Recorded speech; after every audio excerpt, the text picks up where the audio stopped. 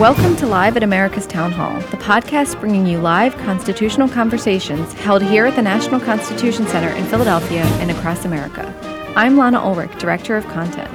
This week and next, we will honor Black History Month and share two fascinating past programs held here at the National Constitution Center that chronicle the struggle for racial equality throughout American history. Today's conversation features leading Reconstruction historians Tavolia Glymph of Duke and David Blight of Yale, exploring the meaning of freedom, equality, and emancipation. This panel was part of the NCC's 2017 celebration of the 150th anniversary of the ratification of the 14th Amendment and is moderated by NCC Scholar-in-Residence, Professor Michael Gerhardt.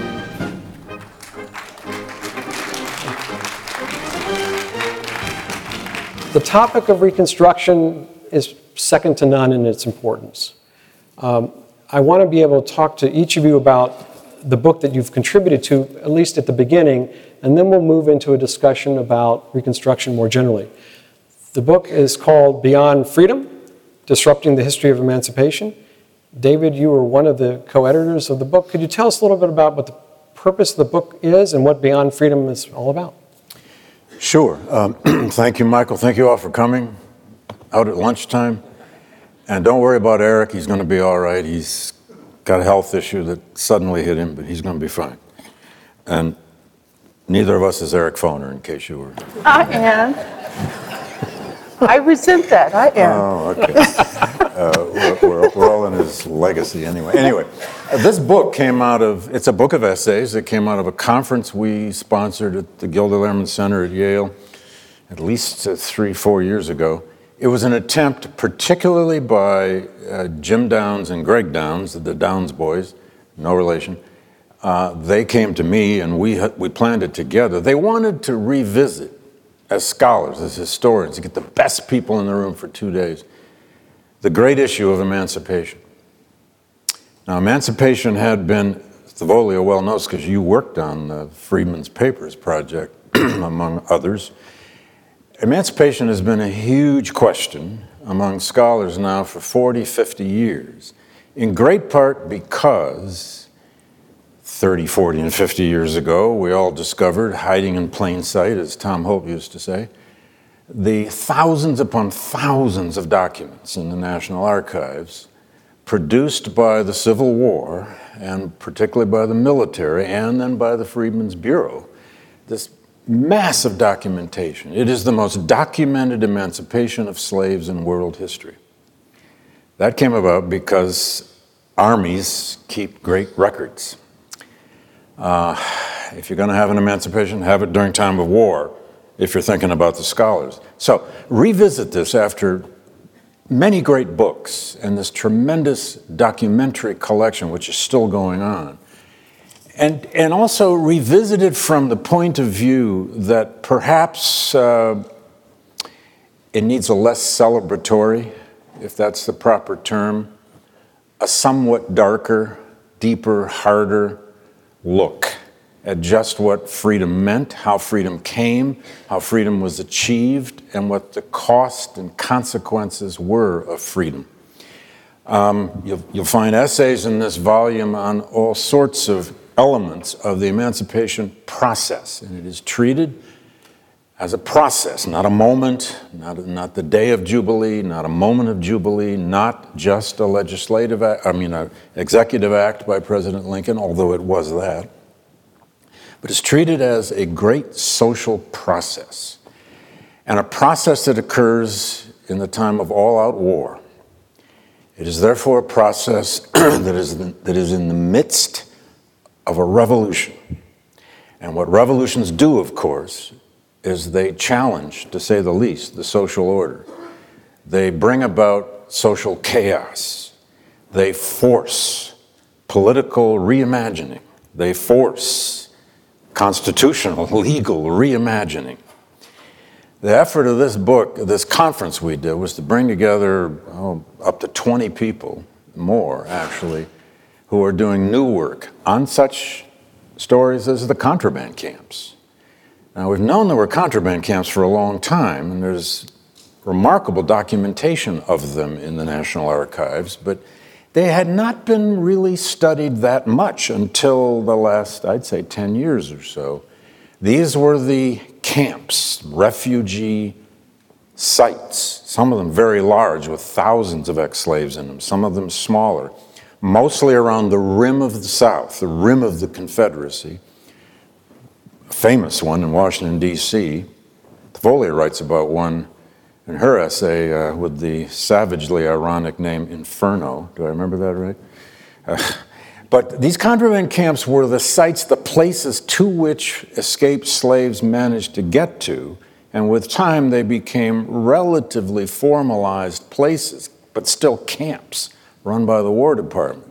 And now we've got people studying this, and some are in this book, who are showing us that that process of emancipation was itself bloody, deadly, often disease-ridden. I don't know what the precise going statistic is now, but some of the people who have studied contraband camps, and Chandra Manning has a new book out on them, as do a couple other people, is that possibly as much as 1 of every 4 refugee slaves who escaped to such contraband camps probably died in the process. There's an essay in the book, for example, by Carol Emberton. It's a fascinating attempt to try to get at, so how can historians study emotions? How can we try to get at a story like grief and loss in the midst of this great human story of freedom? I mean, emancipation is, in many ways, arguably the pivot of American history, certainly in the 19th century. The freedom of the slaves in the midst of this war, and then the preservation of the Union, which becomes dependent on that freedom of 4 million people, is the pivot of 19th century American history. You could make a case that it's the pivot of America, certainly a pivot in constitutional history, to say the least. But it is not just a happy story. It never was. It never can be. Jim Downs, for example, the co-editor and who did most of the work on this book, has done a book called Sick of Freedom. He found records in the National Archives that were in effect bleak and terrible health records of some of these contraband camps. And he calls the emancipation process a health or a public health catastrophe. Now, this isn't just an attempt by historians to darken history and make it all bleak and make it a no-exit story and make you depressed, which is what some people think we get up every day to do, is just, tell you about shame and things that are terrible and oppression studies. It's not that at all.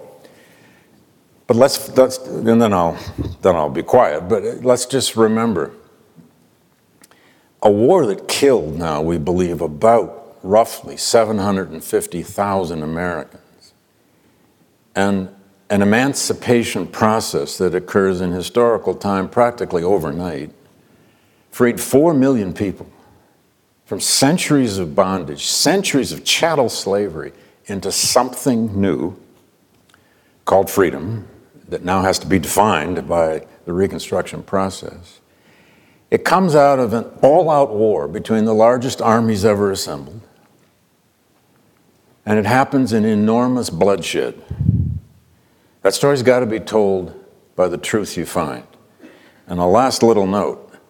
I always lay this on undergraduates. I play with them, and it's sort of a bad rhetorical question, but I always say, so, why was the American emancipation the most violent? And of course, they can't quite answer that yet.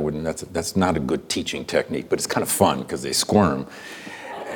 Why was, of all the 20-some-odd emancipations in the 19th century across the world, especially the Western world, British Empire, French Empire, Dutch Empire, et cetera, down to Cuba and Brazil in the 1880s, why was it only the emancipation in the United States that happened in this kind of bloodshed?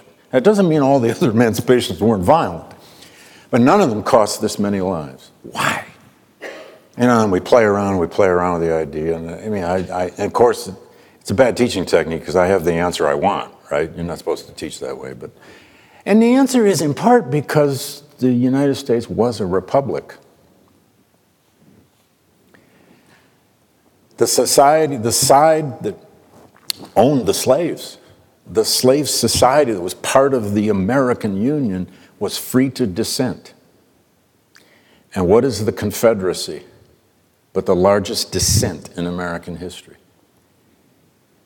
Slaves were freed against that dissent we call the Confederacy, which fought to the utter bitter end to save its society, its system, its slavery. But part of American history, part of our job is explaining why was our emancipation so violent? Why didn't it just get legislated out of existence? Why didn't we just vote it out? Just have a referendum in 1861 instead of a war. Well, we did have a referendum. It was called the election of Lincoln.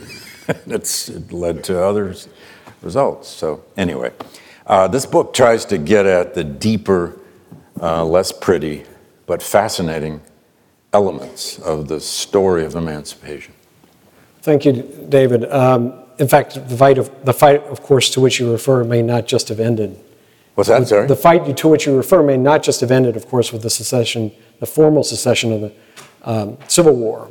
But Tavola, I think he's also given you a pretty good introduction here as well. You begin your essay with a very powerful prayer you found. Could you tell us about that prayer and how it frames your essay? Okay, so let me just frame it by saying that I began working on the question of refugees within the context of the American Civil War. Actually, I wrote my first article in 2005. So I've been working on this for a very long time, and at some point it became clear to me that historians simply had ignored this huge story, and also it became clear to me that I didn't think I could tell it. So this is a strange dilemma for a historian because we're trained to go into the archives, to sit there for weeks at a time and maybe find one paragraph that's useful. And I love being in the archive, but the more time I spent in the archive, the more distressed I became. And I'm not supposed to be distressed. I'm supposed to be scientific. And one day I'm reading a newspaper article from 1863, and it says, this is a prayer from a father, and he says, and I'm paraphrasing,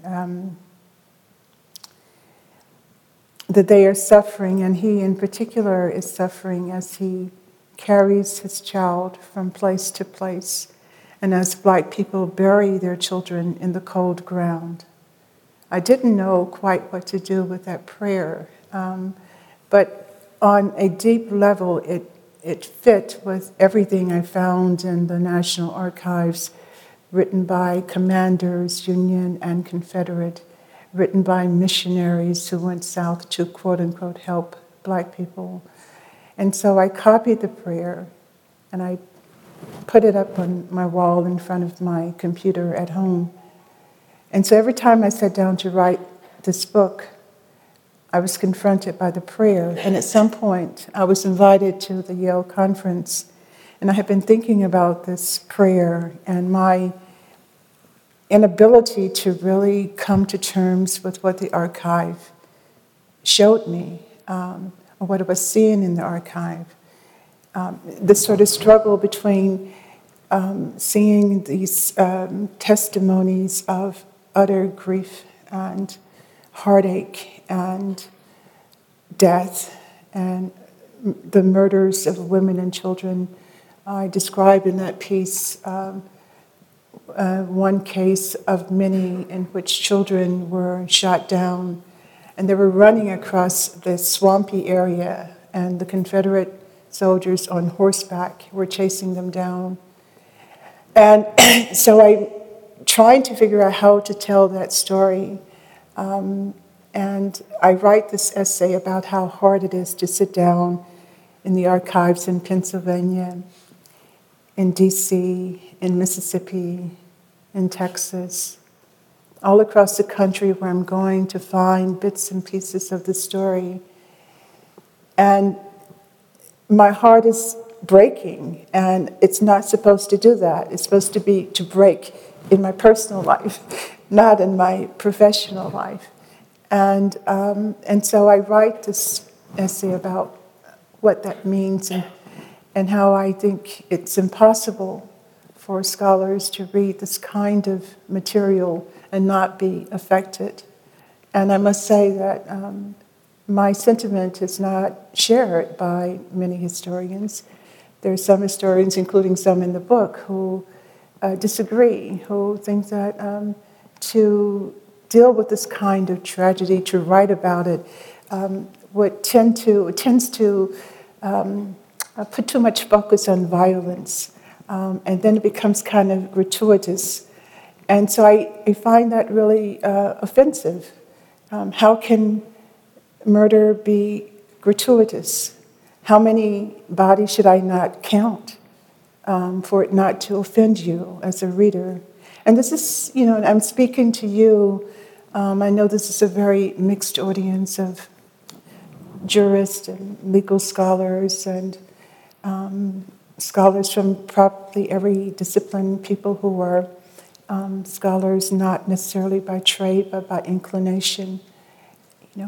When do you get tired of my saying 100 women and children died here, 200 died here? At this particular site, people were burned up in their cabins.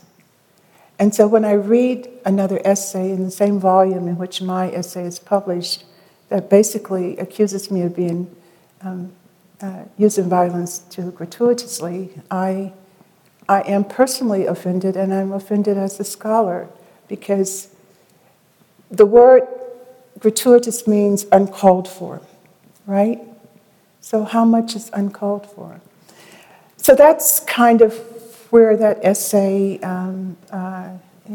where it originates and what it's about. And it's, now that I've sort of figured out how to tell the story, I'm finding that story is central to how we understand what comes next in terms of Reconstruction. For example, many scholars for a long time have insisted that freedom meant to Black people the right to reconstitute their families, to vote and so forth. So what does that mean? What does it mean to reconstitute one's family? And what if that reconstituted family doesn't look like the white families? What if it's not normative in some way? And so I'm trying to, based on what I'm finding in the archive, trying to suggest that we don't necessarily have to put Black people into this normative framework. We don't have to insist that in order to prove themselves worthy of citizenship and of freedom, they have to establish a two-parent household. And the reason I'm pushing this is because what I'm finding is that many women who ran away, and here I should say that we're only talking about 12% of the population who ran away, but many women who ran away with their husbands, who joined the army, and who died. And so what do these widows do? They form households together as widows.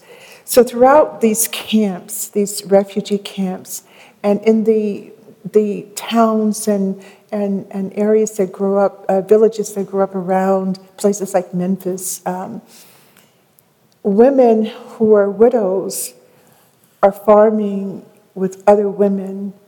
Young people who may be of marriageable age, but who are not interested in each other as marriage partners, are forming households. One woman says, I found a way to buy this house, and he found a way to buy some land.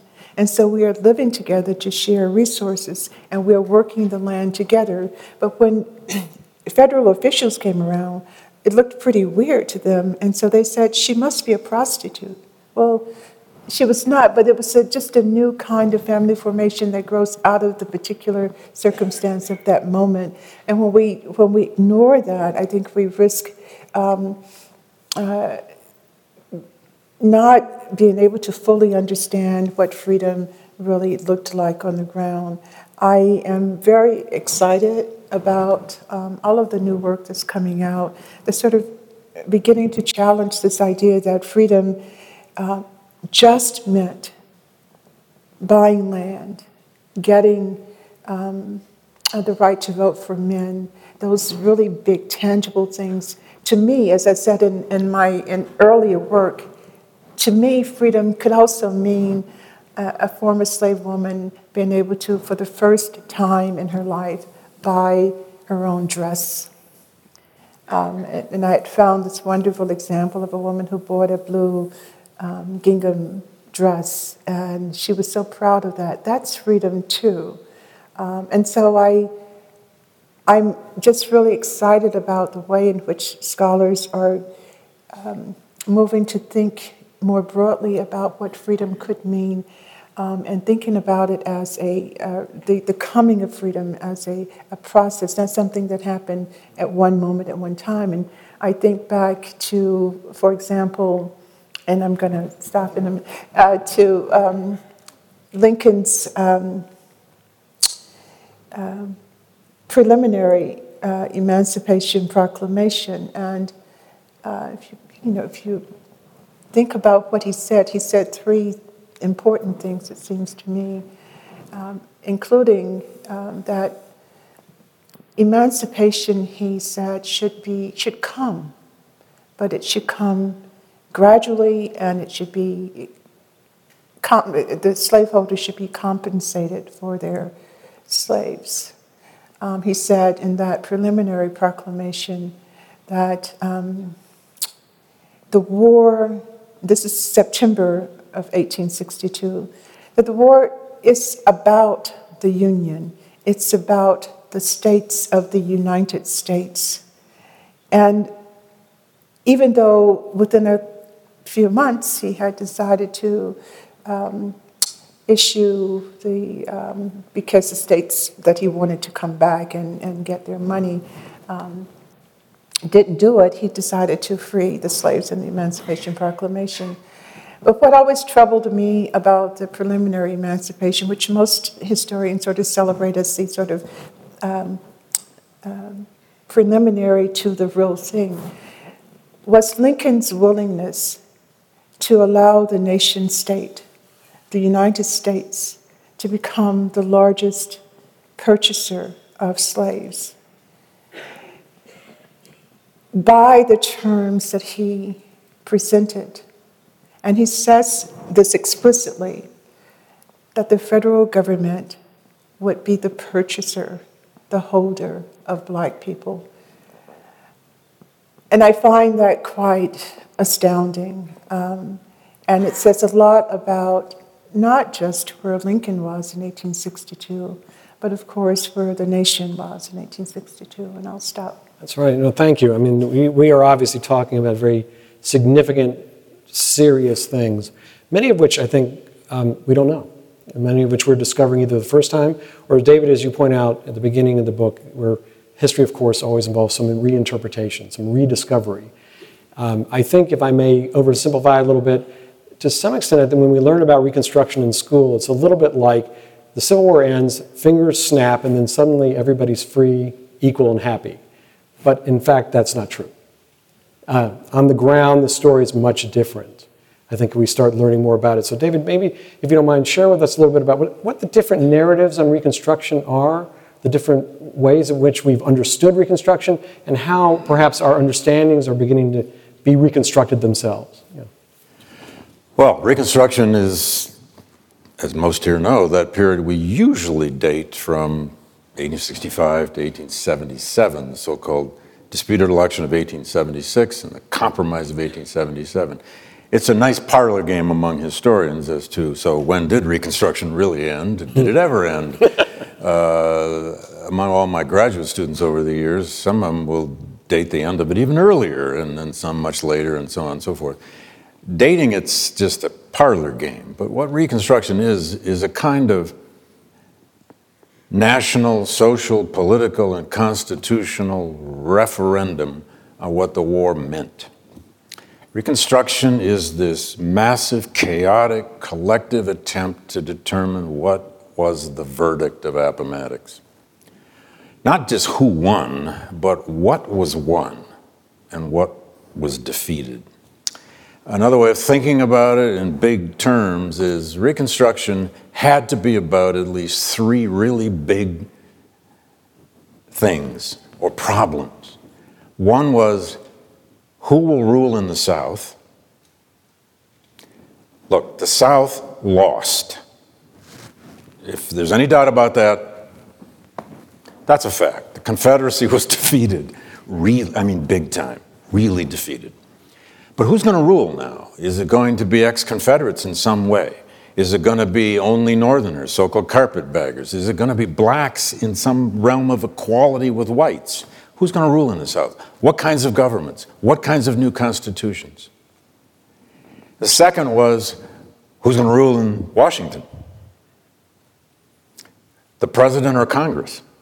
And this brings us the great constitutional crises of Reconstruction that end up in Andrew Johnson's impeachment, among many other crises that are constitutional, because the country never faced this. There was no blueprint in the Constitution where you could look up, okay, 11 states secede from the Union, you fight an all-out total civil war, one side wins, what do you do now? There's no blueprint in the Constitution. There were fundamentally different visions of what a reconstruction after this war would mean. And they tended to play out in what we tend to call congressional Reconstruction, led by the radical Republican leadership of the original Republican Party. And then Andrew Johnson, who wasn't really even a Democrat, but Johnson with the Democrats, the then Democrats, Northern Democrats and Southern Democrats to some extent, who wanted a very limited Reconstruction, a lenient Reconstruction, or as Andrew Johnson famously put it, the Constitution as it was, and the Constitution as it is, and the Union as it was. Put the Union back together, but don't touch the Constitution. Don't touch the idea of black rights. And the third huge question was, what did black freedom mean? What were the dimensions of black freedom? 4 million people have been freed from slavery. Who are they now? Are they going to be citizens? If so, how? Under what kind of definition? What rights will they have? Will they have civil liberty? Will they have political liberty? Who will protect that? These are revolutionary problems that this war presented the country with. It's why scholars now, and we have been for, a generation and more, been calling the Civil War a Second American Revolution, or Reconstruction in particular, a Second American Revolution. And that language has gone into legal history, for sure. The Second Constitution, written in Washington as opposed to the one written here in Philadelphia, which was in the 18th century, as I'm sure you know. So Reconstruction is this tremendous challenge, this referendum that the country has to, and it has to have it quickly. What did that war mean? And you're trying to do it with a degree, a level of loss, of death, loss, suffering, and bitterness and hatred that Americans had never experienced before. I mean, the challenge of Reconstruction is the whole challenge of what we do with Civil War memory to begin with, and it's one of the reasons it's still never over. You had to have healing. The country had to be healed somehow, but you also had to have justice, some kind of new justice. Justice for whom? And who gets to decide? What did healing mean to white Georgians or South Carolinians who had experienced Sherman's march and had lost everything? What did healing mean to black families who had lost people as well, but now were trying to constitute something called family and trying to imagine getting land, making a life with dignity? And sometimes freedom, one of the things you end up studying when you study emancipation is this idea of dignity. What did dignity mean to former slaves? It didn't just mean the right to vote. It meant a dress. It meant respect. It meant somebody actually considering you a citizen. It meant a school for your kid. God, was that dignity, you know. So these are unprecedented problems at that time for Americans. And where could they look in their own history? Where could they look in world history for the template for this, for the model for this? It wasn't necessary. Now, they had places legally and politically they could look in the past, the smartest of them.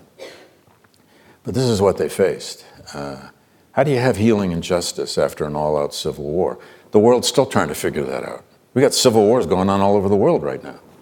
And they're all going to end somehow, and then that society is going to face healing and justice.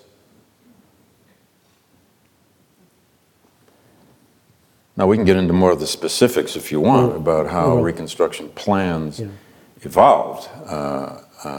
But this third big challenge, what does black freedom mean? What are its dimensions? Is at the heart of it all. I mean, the great contest between the radical Republicans and the Democrats and Andrew Johnson is ultimately about what is black freedom going to mean. They don't always put it that way, but that is what they're talking about.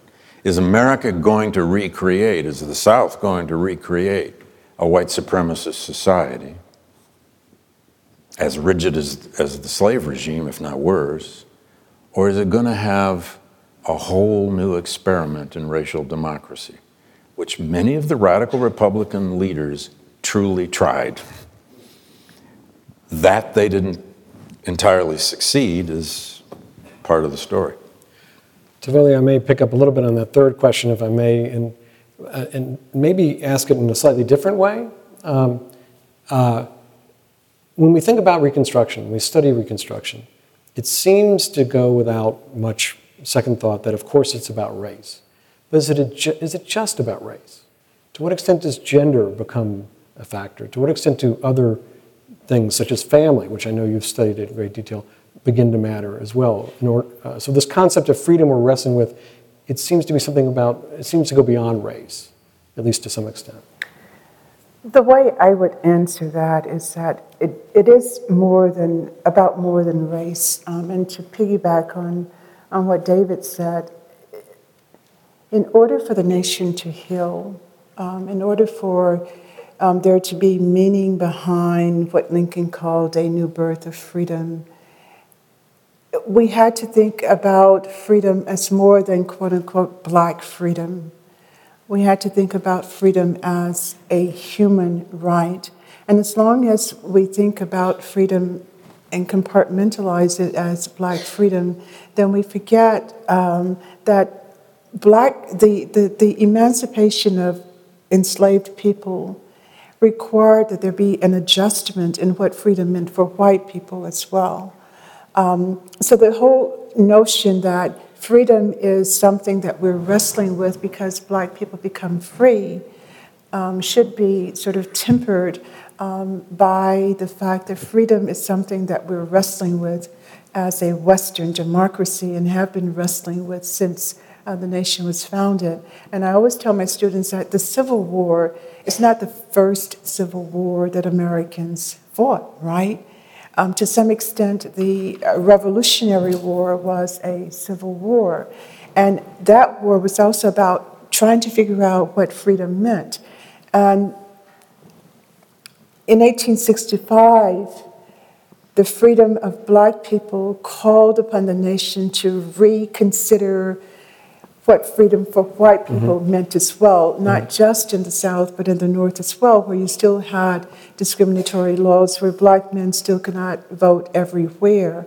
And so I think it's not just about gender, it's not just about race, but it's about a national kind of reconceptualizing of the very meaning of freedom. You can't determine what black people, what black freedom means unless you have a sense of what freedom means for the country as a whole. And we didn't really have that. And it's not, we don't have to just go to black people to understand that we didn't have this national understanding of freedom. You can look at the plight of poor white men who for a long time didn't have the right to vote. You can look at the plight of yeoman white women who struggled differently from elite white women. So were they free? Were these poor white men who decided during the war that they would not have anything to do with the Confederacy but resisted by hiding out in the swamps or the woods or by running away or by deserting? Did they have the same idea about freedom that slaveholders had? No. So I think it's much more complicated than just a juxtaposition of white versus black freedom. Okay, thank you. So David, to come, as we sort of build on this and get hopefully a deeper, richer sense of Reconstruction and what's going on, I want to come to a question I mentioned to you in the green room.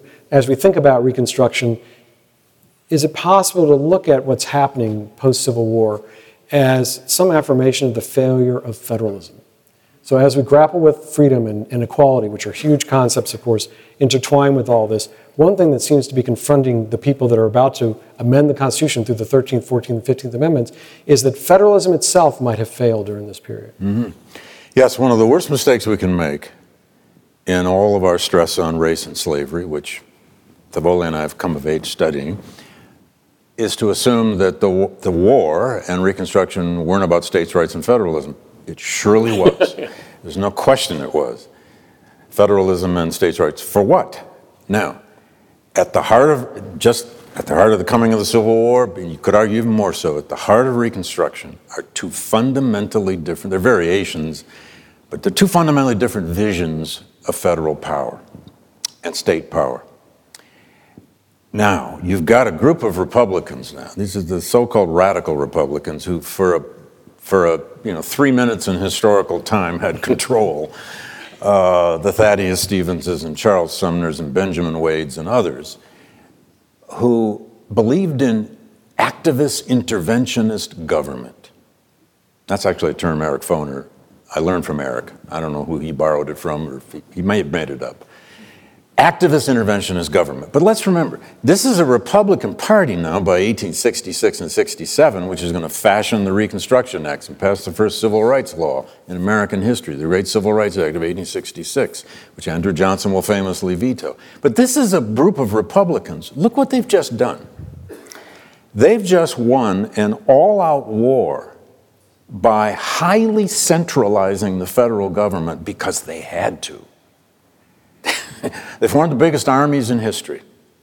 They created something called the Quartermaster Corps, which was the huge federal agency that delivered and negotiated all the business contracts, the manufacturing contracts, all over the North that made all the material for Grant and Sherman's armies. The Quartermaster Corps was the second largest employer in the country by 1864. The only larger employer was the Union Army.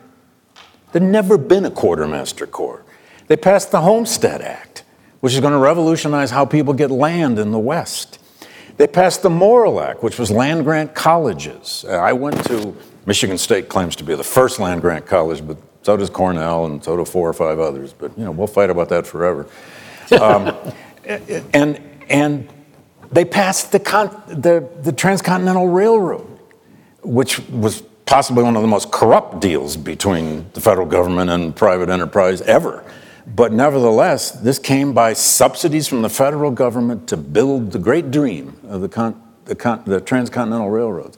And above all, though a lot of them might not have believed they'd have done it in 1861, they just engineered the largest confiscation of private property in all of American history in the Emancipation Proclamation. They're going to confiscate $3.5 billion of private property to win this war. That's government. And millions of Americans came to believe, and I forgot, they managed a whole new, pretty revolutionary form of currency called the greenback dollar, which financed this massive war costing $4 million a day by 1864. No one ever imagined federal expenses on this scale. And sometimes when I run into people who don't like government, they want government limited, they don't want, I sometimes want to grab them by the lapel and say, would you have preferred to lose the Civil War? How about World War II? There's another one. That was a big war too. Pretty good that we won that one. But there they are in 1866, and they're responsible now for this emancipation. And along comes a John Bingham, and just as an example, and then I'll pass it on, of Ohio. An evangelical Christian, Republican. He'd been an abolitionist, not a radical abolitionist, but he'd been an abolitionist. He'd served on the tribunal or the commission that investigated the Lincoln assassination. I think he even chaired it. Quite a legal mind. Bingham wrote Section 1 of the 14th Amendment, which, I mean, Michael's the expert here, but which is arguably the most important thing in our Civil War Reconstruction Constitution. It probably is the one thing that holds us together. If there's anything that can truly hold us together now, it's Section 1 of the 14th Amendment. That's birthright citizenship and equal protection under the law. And in speech after speech after speech on the floor of Congress when they were debating this historic amendment to really change the nature of federalism, Bingham over and over got up and said, what we are doing is federalizing the Bill of Rights. Mm-hmm.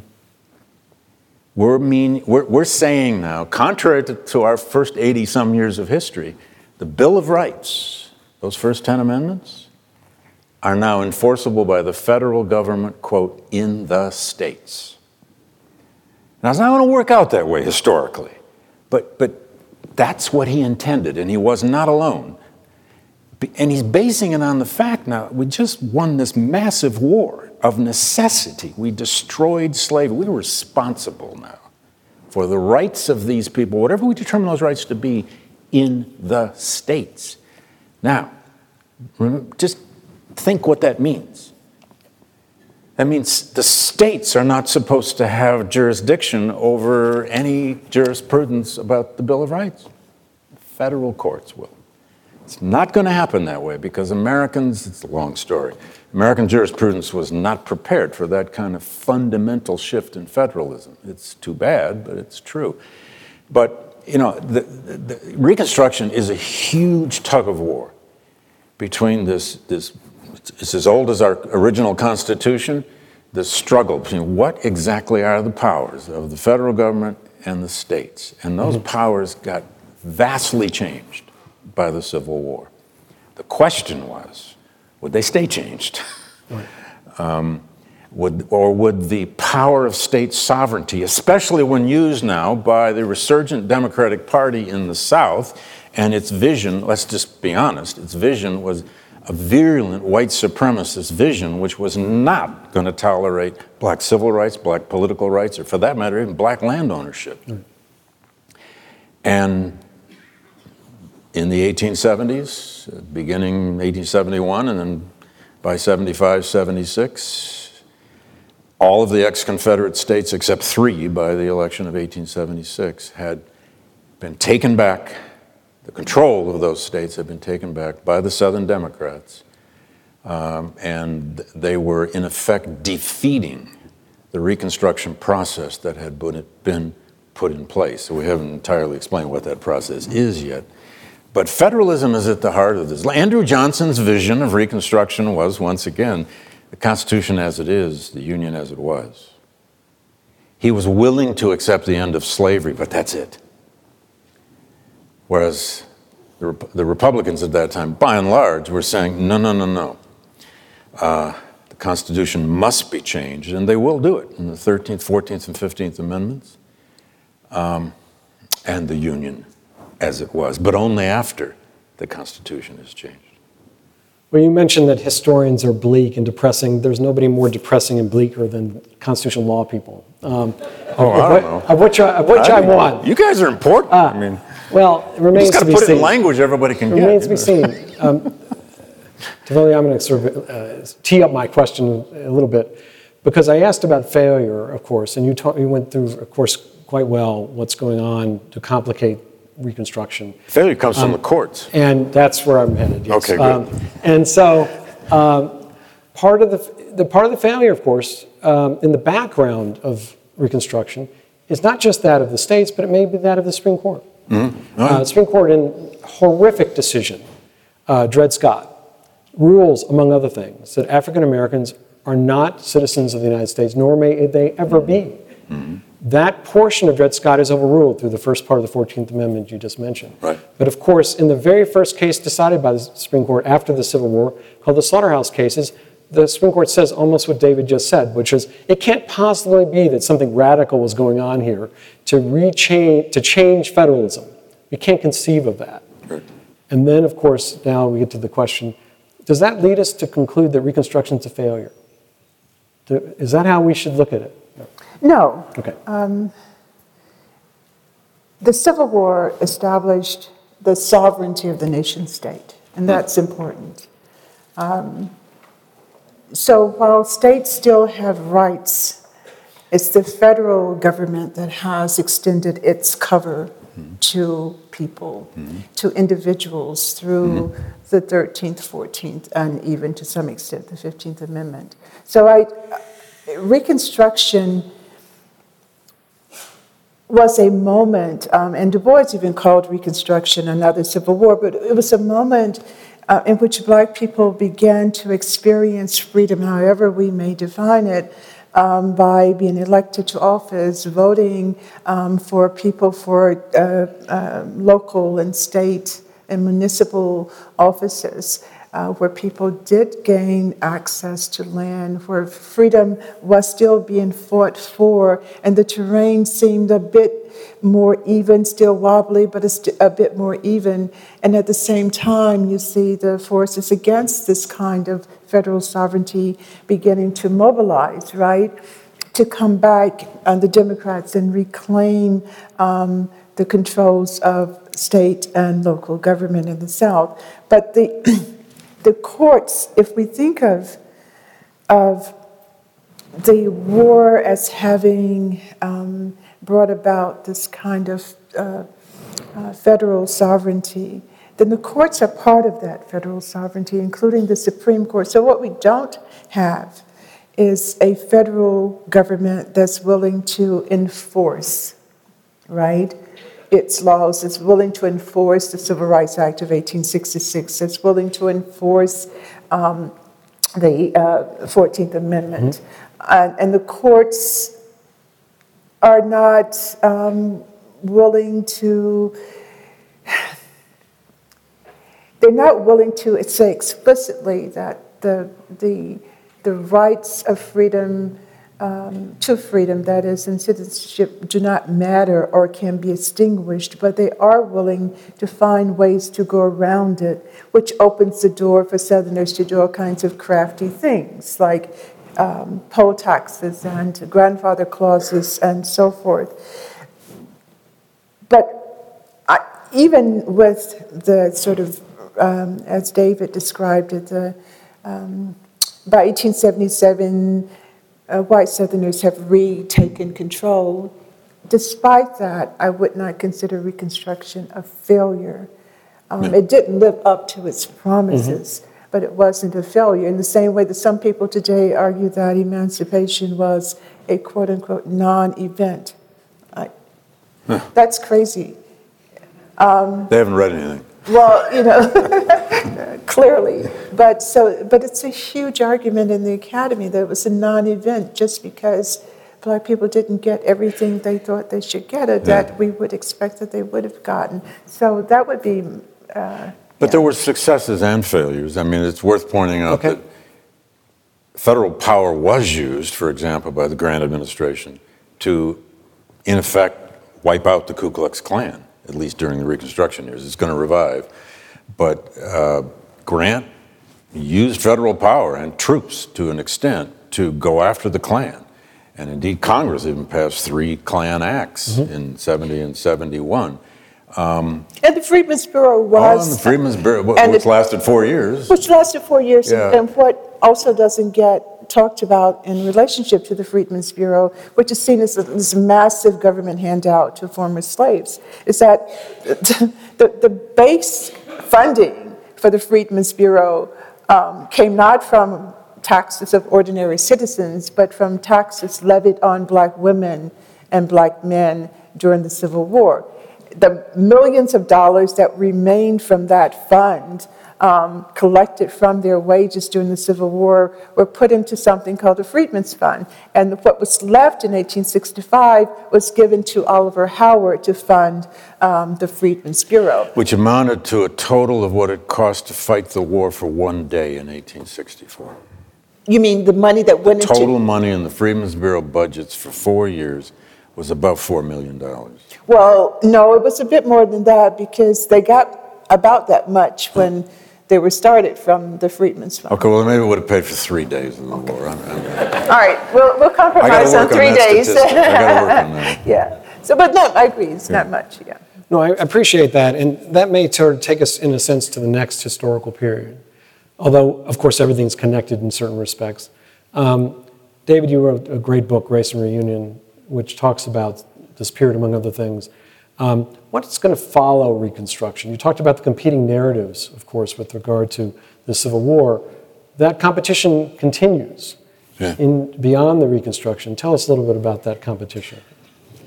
Well, the short version of that, some of you know, is that the struggle over the memory of the Civil War begins as soon as the war is being fought, but it really kicks in the 1870s, 1880s, 1890s. The lost cause tradition, this cluster of beliefs and stories and narratives that ex-Confederates developed, became a quite powerful ideology. It became a powerful set of stories. It was rooted first in this idea that Southerners had to explain defeat. I mean, as have cultures all over the world who have undergone such defeats, whether you're talking about Germany in the First World War, or the French in the Franco-Prussian War, or back much earlier. And their story of defeat became one of, well, we were never entirely defeated on the battlefield. We were defeated by the Yankee Leviathan, as Robert E. Lee put it in his farewell address, by superior numbers and resources. We were defeated by industry. And then the argument, the most powerful part of the lost cause argument that just got driven into the American soul, and not just Southerners, but Northerners as well, is that they never really fought for slavery, that the war wasn't really about slavery, that it was about state sovereignty, that it was about homeland, hearth and homeland. And of course it was about hearth and homeland, but it was also about slavery. Anyway, by the 1890s and the great monument building era, which you've been hearing about and reading about in recent weeks, from roughly 1890 to the 1920s, when about 75% of all those Confederate monuments were erected, the lost cause became a story not about loss at all, whether it's written by ex-Confederate officers in their memoirs or written by short story authors like Thomas Nelson Page, who wrote the famous Contented Slave Stories and was the best-selling author in the United States in roughly 1893 with huge numbers of Northern readers. These were stories after story after story about the faithful, contented old Aunt Harriet and old Uncle Jimmy. The lost cause was by 1900 was no longer about loss. It was a story about the victory over Reconstruction. It was a victory narrative. And the victory now was not just the South's victory. It was the nation's victory over this awful experiment in racial equality and racial democracy. I'm simplifying a bit, but that's what happens in deep mythologies. Stories get simplified. Now, that doesn't mean that Union victory, the Union victory narrative, what I've called in that book the emancipationist narrative, died. It didn't die at all. I mean, it lost out in this broad, huge cultural struggle over the memory of this most divisive event, but it still had many voices down through the 19th century into the 20th century, and a new generation will pick it up with Du Bois and many others in the 20th century. But this is the most divisive event in American history. How do you put a nation back together? How do you heal? out of Civil War? Well, you've got to find some kind of unifying narrative. Unfortunately, the tragedy of America's struggle over Civil War memory is that our unifying narrative became a narrative of white supremacy. It became a narrative that wrote black people almost out of the story. It certainly wrote the achievements of this Reconstruction era largely out of the story, such that by the 1930s, something like Gone with the Wind could seem sweet reason, common sense, and put into a great story, a great epic. Common sense put into a great epic, and you've got a national mythology. There's this line I wrote in the preface of Race and Reunion, which I now have reporters reading back to me, which is one of the thrills in my life. They say, "You say here that as long as America has a politics of race, it will have a politics of Civil War memory. So is that true now, too?" Yes. And here we are again, struggling and trying to figure out, why don't we ever get over this? Or why do these monuments matter? Or why did they all go up in the first place? Who put them there? And should we just take them all down, and so forth? But we have probably an eternal problem with how we remember that Civil War. As long as we have federalism and as long as we have racism, we will have the problem. Yes, and Tavalia, I want to come back to you if I may. It is a remarkable achievement, I want to tell everybody, to have somebody from Duke and UNC sitting here in such a collegial way. I want you to understand. We fought before we came out. And we cleaned up all the blood. David's going to write the book about who won. Yeah. But I want to pick up on the point, of course, about monuments. On the point about monuments. Your university, like my university, has had recent struggles with monuments that relate to the Civil War or Civil War period. As a historian, what's your opinion about the monuments and whether they stay or go? That's not fair. Okay, I'm sorry. I can ask a different question if you want. Yeah. So, as a historian, I would just echo what David just said. We spent the last year or so talking about when they went up, who put them up, who paid for them, should they come down, which one should come down, is Robert E. Lee in the same category as Thomas Jefferson, all of these questions. And at Duke, of course, people who had been on the campus for decades finally discovered that there was a Robert E. Lee statue at the chapel. And it turned out that the erection of this statue was it was a pretty thoughtless process that went into it. When the campus was being constructed in 1924, the Philadelphia architects said, shouldn't there be monuments around the chapel? And, which religious figures should be up there? Should there be, secular figures? And Gotta look old. Right, and the Philadelphia architects didn't have any expertise, and so they went to historians, or not historians, but scholars at Vanderbilt, who said, Robert E. Lee, put him up there. And so they did, and then when the construction committee at Duke found out that Robert E. Lee was going up, they were like, is that a good idea? And they decided it wasn't. And so if you read their minutes, they said, well, if anyone asks, let's just say it's not Lee. Let's just say it's just a random. And it helped that the company that built the statue, instead of putting CSA on Lee's belt buckle, mistakenly put US. So that helped. And then someone tried to go and scratch it out and put CSA, but anyway. He spent more years in the U.S. Army than he did in the CS Army. Exactly. So at Duke was one of those unthinking decisions, and I think we were lucky that our new president, Vincent Price, who came from Penn,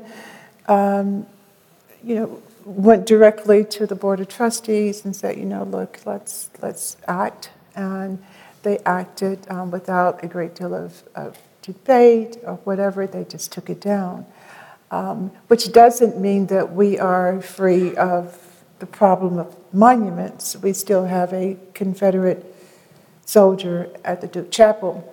But because he's not well known, he gets a brief reprieve, but I'm about to call him out. So like many institutions, Duke is also now working. We had a President's Commission that has just issued a report, and we have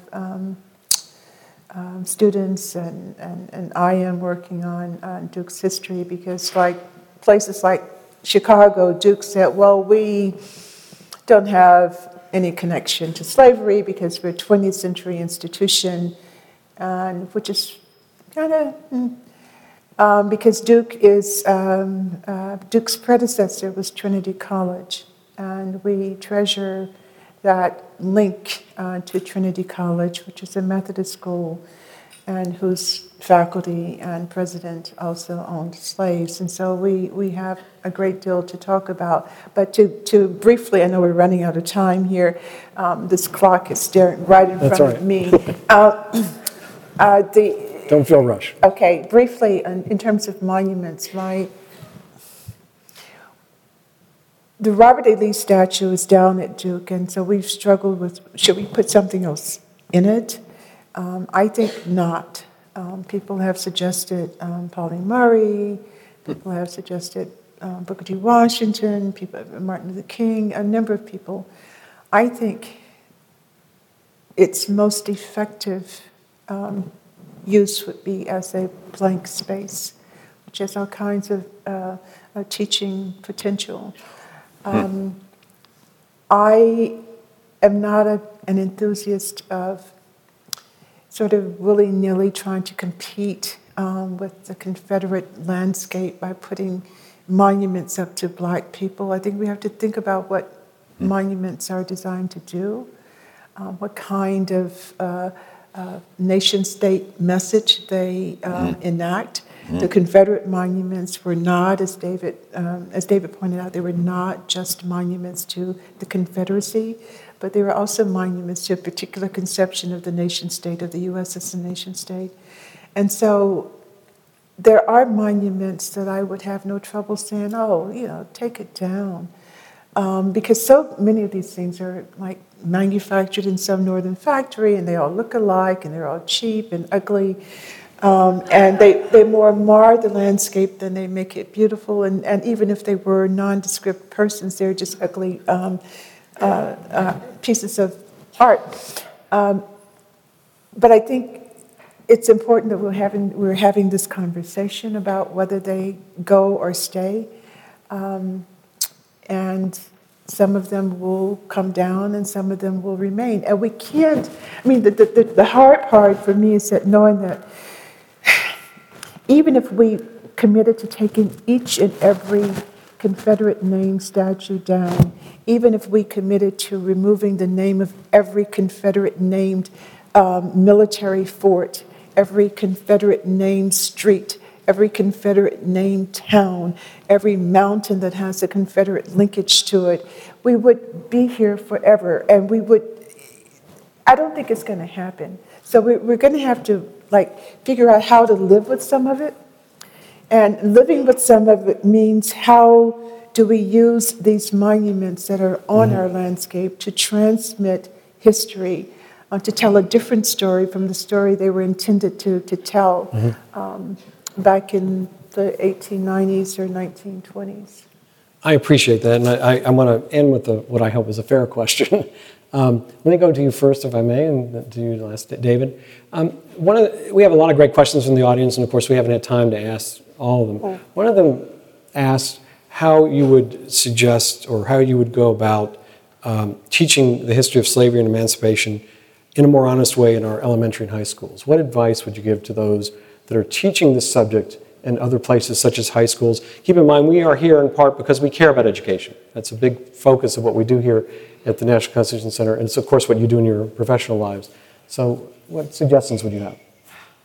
The same, I think high school teachers should use the same approach that college teachers use. I mean, most of my students come from high schools where they've had almost nothing about slavery or even the Civil War. They may know more about the Civil War because they've gone on field trips to Gettysburg or Benton Place or something. And for me, it's not about standing in front of my students and giving them a lecture about what happened, but it's about carrying them to the archives and having them read the primary sources themselves, having them read printed diaries, having them, now they can find more material online. I mean, to students, when they go to the archive and for the first time, they open a box and pull out a diary, you know, a letter from 1864, then they understand when they read, someone is writing across and they fill up the page and then they turn it around and they write this way because paper is scarce. So that teaches them something too about wartime scarcity. But it's just the feel of this document, to have it in your hand. I mean, students are just taken with that. And I think they are then taken more with doing research projects and learning more. So I give them diaries instead of a secondary source. I don't, assign my book, but rather I assign the sources that I use to write my book. Okay, thank you. David? Wow, I think you asked about elementary. Oh, Lord. That too. Yeah. I do a lot of teacher institutes. I've been doing them for 20 years in the summer, primarily with high school and middle school teachers. There is social scientific research now. I was at an all-day conference yesterday in Boston that a little bit was about this, that says we can all recover from whatever we learned in elementary school. So one answer is don't worry too much about it. But that's not a good answer, is it? No, it has to be stories. It has to be stories. And we're hardwired for story. There's a lot of neuroscience on this that shows that we're hardwired for narrative. I used to say that as a question. I don't think it's even a question anymore. You and I as human beings are wired for narrative, story. What do we do with kids? What do we do with children, the youngest? We tell them a story. Now, some of those stories may stick. I have a hard time remembering what stories I learned in elementary school, although if you prod me enough, I can probably come up with some of them. It's got to be stories. It's got to be new stories. It's got to be based on the best research. I was on a textbook review team once, some years ago, and we were each given 2 or 3 elementary textbooks, 2 or 3 middle school, 2 or 3 high school textbooks to examine them, read them, review them for how they did American history. What I remember of that is that the elementary texts had almost no history at all. The junior high texts, by and large, had some history, but disappointingly, but they had a lot about what products are grown in New England, and where the cranberries come from, and on and on and on and on and on. The high school textbooks were a mixed bag. Some of them weren't bad. I was sort of pleasantly surprised. But kids at a young age can think historically. They can think about the past. If you do nothing else with a 4th grader, but to give them a sense of the past, any past, you've really taught them something. It didn't matter what past. I was enthralled with ancient history when I was a kid. I wanted to go to Rome someday. I finally did, not until I was in my 30s. But I was enthralled with old anything old was cool. So, I don't know. It's a huge problem, though, of resources, too. If you work with teachers, you realize what they're up against. Some of you are probably teachers. You're my heroes. I was a high school teacher for 7 years, and I've survived to tell it. So, I don't know. It's got to be stories. And the more historical you make the story, plant them in time. Time travel. It's what we do anyway with the past. We're just supposed to have evidence for it. I should tell everybody here that our 2 guests will be right outside this room to be able to sign copies of their new book. Beyond Freedom, Disrupting the History of Emancipation. I will tell you, as somebody that studies constitutional history, teaches constitutional law, yeah, I'm like a kid in a candy store with guests like you. This is a great honor for me to be with people who have enlightened and enriched my understanding of history and the Constitution. We've all been lucky today to be part of this terrific conversation, which will continue, I know, into the future. Thank you for being here. Thank you. Thank you.